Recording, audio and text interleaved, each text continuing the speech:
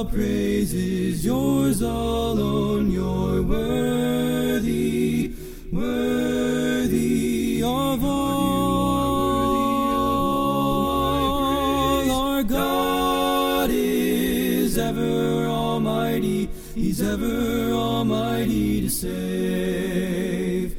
Our God is ever almighty. He's ever almighty always. Our God is ever almighty. He's ever almighty to save. Hello and welcome back to the Been There, Read That podcast. I'm your host, Nathan Batty. And as always, this podcast is brought to you by ChristianResearcher.com. It has been a few weeks since I recorded an episode, and there's several reasons for that. You would think that during a mandated quarantine shutdown, you would have tons of time on your hands, you would get lots of projects accomplished. Whenever I first found out that I was going to be quarantined for a while, I thought, this would be my opportunity to finish my basement off. My office has been in a wreck because I'm trying to sheetrock the ceiling and I've got flooring I need to put down. I thought, quarantine, this will be great. I'll finally get my office put back together. Yeah, I haven't even touched it. Things have been very crazy busy for me. Some in a good way. I'm not complaining about it. Better to be busy than to be twiddling your thumbs, getting in trouble, looking for things to do. But anyway, I thought I would talk about some of the reading projects and things I've been involved in during this quarantine. It's been pretty busy with my Bible study groups. We at church, we've only been having one service a week, and we've knocked off the Sunday evening and the midweek Wednesday night service, and so that's freed up some time. I've tried to fill those time spots with some more Bible studies with brethren, both local and across the brotherhood. And so I thought I'd talk about that some, but before I get started talking about what I've been involved in, I want to give a shout out to Jonathan Edwards with his Pure and Simple Bible Study. He's been doing, I believe it's 5 days a week, some live streamed Bible studies for people on Facebook, and I really appreciate all the tremendous work he's put into that project. And also a shout out to my brother, Aaron Batty. He runs 5minutebiblestudy.com. He's been putting out a lot of video content during this time, and I'm sure there's a number of other brethren who are taking advantage of this time and using it to produce really good material for people who are shut in right now. And I appreciate brethren trying to put study material out there in general, but especially during this time where you have people with extra time on their hands and trying to get them involved in good Bible study habits, taking advantage of the opportunity, using it in a positive light. So I really appreciate both Jonathan Edwards and my brother Aaron for what they're doing in the work, and for all who are sharing the gospel at this time. I know Brother Clint DeFrance, who was on the program about a month or so ago, he did a live stream gospel meeting, and he's also been doing some work encouraging people to study, and I really appreciate that as well. Okay, talking about projects that I've got into. Whenever this quarantine first started, I thought, you know what, this will be a good time. People will have some extra time on their hands. I'm going to have some extra time. And so I issued a challenge on Facebook. I was looking for 10 guys to join me in a reading challenge. I called it the 100 Club. We were going to read 100 pages a day for 2 weeks. So as soon as I got 10 guys on board, I think we actually start off with 11. About 8 or 9 of them made it all the way through. So I don't know what, my math's not really good. It's 1,400 pages per guy over a 2-week period. That's a lot of material that got covered. We weren't all reading the same thing. We just kind of read what we wanted to read on our own, and then we used the Goodreads app. If you're not familiar with the Goodreads app, you ought to download that. The Goodreads app is good because you can you can find the book that you're reading, and then you can track your progress as you go through. You can set reading goals, and we used it and set up a reading group for the 11 guys that signed up for this reading challenge, and each day we would go on and we would post 1 or 2 things that we had learned from that day's reading material. Some days guys would have longer posts, sometimes it was shorter posts, but every day each of the guys would get on and they would post about things that they learned, helped encourage one another, helped stay accountable and motivated as you went through it. I thought that was a really handy little app. And if you're not familiar with it, you ought to find it. Well, another feature about it that's nice is you can follow people. So you can see what books your friends are reading and track their progress and discover new titles along the way. So anyway, we started out, did this 100 club, 100 pages a day, 14 days. I thought, this is going to be great. As soon as I issued that challenge, my phone blew up. I started getting emails. A lot of brethren had questions about what we should do during this time. You had the government mandates that come out saying that churches aren't supposed to meet unless there's 10 people or less. A lot of chaos kind of broke loose. And so there were days where it was a major struggle getting my 100 pages read. And had I not issued the challenge, I would not have done it. Some days I'm getting my postings due and my reading done right at midnight. Very long days, but very rewarding. One thing that helped me do was clean up my reading list. I'm bad about picking up a book, reading a couple chapters, setting it down, and not getting back and finishing it. Some books I don't mind that on. Some books I'm like, got the basic idea that they were putting out, and there's not a point in reading the whole book, or I've read enough of them to know I'm not really enjoying this. I don't think this is going to be a very beneficial book. But there were several books that I wanted to get cleaned up, and it was very helpful to have the reading challenge. A couple of authors that I read that I really enjoyed, I'll just share with you briefly. David Jackman. So I've read his book on expository preaching a few times. Did a podcast episode on here about his book. But I read another book that he wrote. It's a commentary on the book of Joshua. It's part of the Preaching the Bible series put out by Crossway. It's more of a homiletic style commentary, which I'm not real crazy about. So there's basically two genres of commentaries. There's some that are geared for application and preaching, and then there's others that are just a discussion of what does the text mean. They're called critical commentaries. I prefer critical commentaries by and large. I don't read much of the homiletic preaching style commentary. But I thought I'd make an exception and read Jackman on Joshua, because I'm kind of intrigued by Joshua in general. I'm going to be going through Joshua in the not-so-distant future in a reading group, and so I'm kind of looking for material in there. I thought, well, I really like Jackman on expository preaching, so I'll read his commentary on Joshua. And I'm glad I did. There were some strengths and weaknesses in it, but overall, I thought he did a really good job. It was enjoyable reading and has some really helpful insights along the way. I read Dennis E. Johnson's book, Journeys with Jesus. Every path in the Bible leads to Christ. And I generally really like Dennis Johnson, but I did not like this book at all. I did not enjoy it. I'm not sure that I read the last couple chapters. I think I read the whole book, but I kept thinking this is going to get better, and it didn't. It had a lot of bones in it. It was heavily Calvinistic, and the good did not outweigh the bad. In fact, there was just very little good. I was very disappointed. This is a condensed version of a larger kind of biblical theology that he's done, and though his Revelation commentary is enjoyable and insightful, and some of his material in the book of Acts has been helpful, and like I said, in general, I enjoy him. I did not enjoy Journeys with Jesus. I read G.K. Bill's book, Redemptive Reversals. It's kind of a book dealing with the ironies of the Bible, both ironies in punishment and ironies in salvation.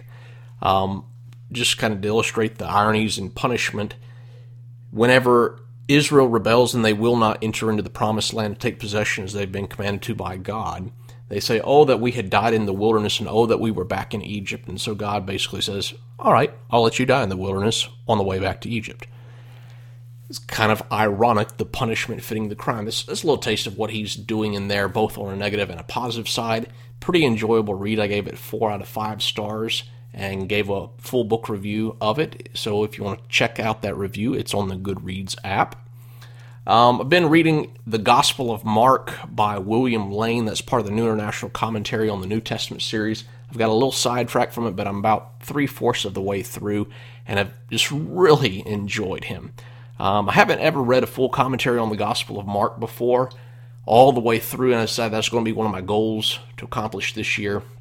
I decided to read William Lane because I've read his commentary on Hebrews and found it very helpful, and he's well recognized and respected in the Gospel of Mark. and I'll have to say that I have not been disappointed at all. This is, I believe, a must-read for people. I think there's a commentary that you need to have in your library, and probably at some point I need to do just a special episode on William Lane's commentary on Mark. I've read also The Way of Righteousness in the Muck of Life, which is a short book by Del Ralph Davis on Psalms 1 through 12. He's put out several little books that each contain about 12 to 15 psalms, and he's slowly working through the book of Psalms in general. Every once in a while, a new volume will come out. If you don't know Del Ralph Davis in the Old Testament, you need to. I'm not real crazy about his commentary on Daniel, but in the Focus on the Bible commentary series, he did Joshua through Kings, I believe. And so you got like 6 volumes there. And he is such an enjoyable writer. You learn things from him. He's easy to read. He is like the reformed version of James E. Smith. Like, everybody knows I'm a huge James E. Smith fan. I feel like every time I pick him up and read him, I learn something from him. And he's just an enjoyable writer. That's how Del Ralph Davis is. He's very enjoyable. He's very polished. And he's, in this book, The Way of Righteousness in the Muck of Life, he's kind of introducing the book of Psalms, and he's doing kind of more of a preaching style through each psalm, and does an excellent job of demonstrating how to preach the first 12 psalms. In one of my reading groups, we finished up Gordon J. Wenham's commentary on Numbers. That's part of the Tyndale Old Testament commentary series, which by and large, I really enjoyed that volume. I haven't done just a ton of studying in the book of Numbers in the past, and I found it to be a moderate level overview and introduction to the book, some really helpful, insightful points. I'm glad we read through that. There's been some books in the past, as I've been reading through the Pentateuch, that I was like, like, for instance, we read the book of Exodus by Alec Motcher, and there were some decent parts in it, but overall I was disappointed in. I'd say the good outweighed the bad in Gordon Wenham's commentary. One book I finished, I kind of started a while back and decided I was going to get after and finish, was How to Preach and Teach the Old Testament for All It's Worth by Christopher J.H. Wright. Fantastic book. I think this is a must-read. He's got a couple bones. You can read, I'm going to put up a review of it on Goodreads in written form if you want to go and find it sometime. All in all, he avoided a lot of Christocentric problems that people have in preaching out of the Old Testament. He did a good framework of teaching the Old Testament and providing tools and insights for how to teach it.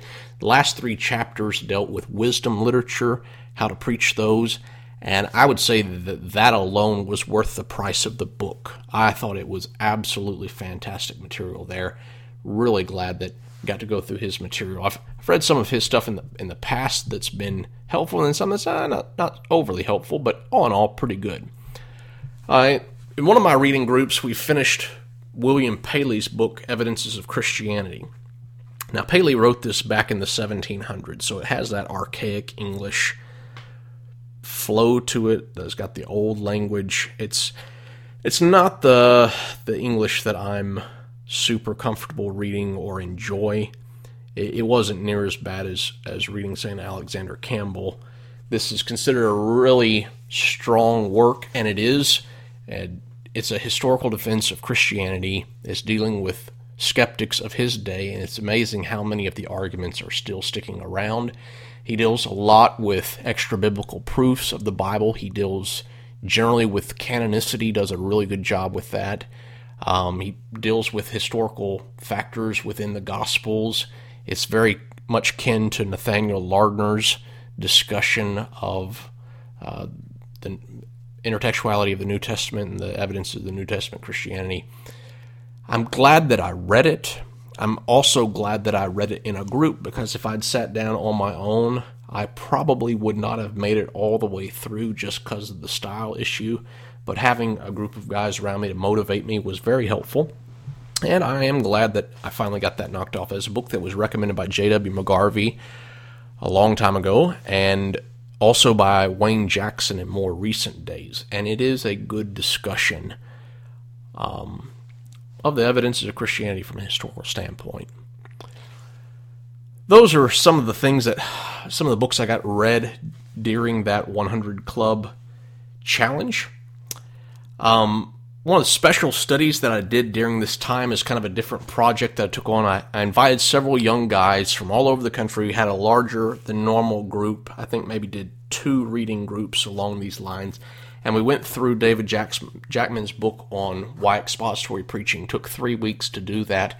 And I'm really glad that we did that. I've done a podcast episode on his book, so I'm not going to rehash the whole thing, but it gave a good setting and environment to be able to discuss that material, to discuss teaching concepts in general, and using Jackman's book as kind of a springboard to do some advocacy, some advertising for expository preaching, talk about the pros and the cons, the pitfalls, challenges. Really enjoyable study. I appreciate all the young guys who joined in to do that with me. In another group, I decided to read a book called Reading Moses, Seeing Jesus. It's been a couple years since I read this, so it's kind of fresh again. There's parts that I definitely remember and have had an impact on me, and there's parts of it that I'd forgotten about, or I'd at least forgotten how good it was.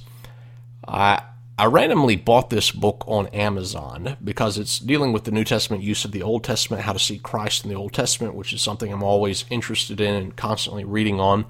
Didn't know anything about this guy. So Seth Postell, who is one of the authors, the main author, is a Messianic Jew. He lives in Israel, and he is writing for the benefit of trying to convert Jews to Christ.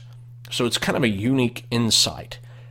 But he does a super job handling the Pentateuch, painting the big picture view of the Pentateuch, showing some of the structural markers within it, showing the importance of poems within the book. There's so many fascinating aspects. I probably need to do a podcast episode on this book as well, because it's just such a good book. I've read it, I think this is my 4th read now, which again, when I read a book multiple times, I feel like that speaks quite a bit, because I don't do that super often. But I've loved this book. This got to be in my top 10 all-time books to read. I'm currently reading a large biblical theology by James Hamilton with a group of guys, kind of an advanced read. It's called God's Glory and Salvation Through Judgment. I've really enjoyed it so far. He's had a couple of hang-ups. He believes in he doesn't believe really in free will like we do at all. So he makes a traditional Calvinist argument about Pharaoh, so you have to look out for that. He has a different view of the Holy Spirit. He makes a common Calvinist argument out of Jeremiah 31 about the circumcision of heart that's coming in the New Testament day. So he would argue that the remnant in the Old Testament had been reborn, rejuvenated, if you will, but they did not have the indwelling spirit like he argues Christians do today. And so there's some problematic Calvinistic positions that flow out of that. Having said that, I think it's been a really good, enjoyable read so far. He does a good job talking about the temple theme beginning in Genesis and going throughout the Pentateuch. We've read through the Pentateuch so far. One of the unique aspects of this book, he's arguing that the central theme that ties everything in the Bible together is the concept of God's glory in salvation through judgment. And though I don't buy into his concept that this is the central theme, I do think it is an important theme. I think as you read through it, he makes a good case that this is an important theme. I just don't buy that you can simplify the Bible down to one sentence as the basis for everything. I think it's too complex. It's like looking at a diamond.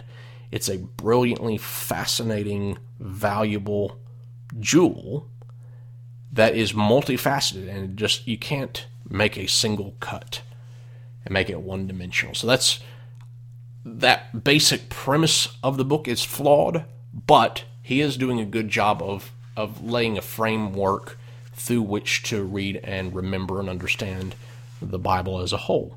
I'm sure there's going to be other bones along the way. I don't know what my final assessment is. Pretty large book. It's over 500 pages, so we're going to be in it for a while. But so far, I've been enjoying that. I'm thankful for the guys that are sticking with me through that.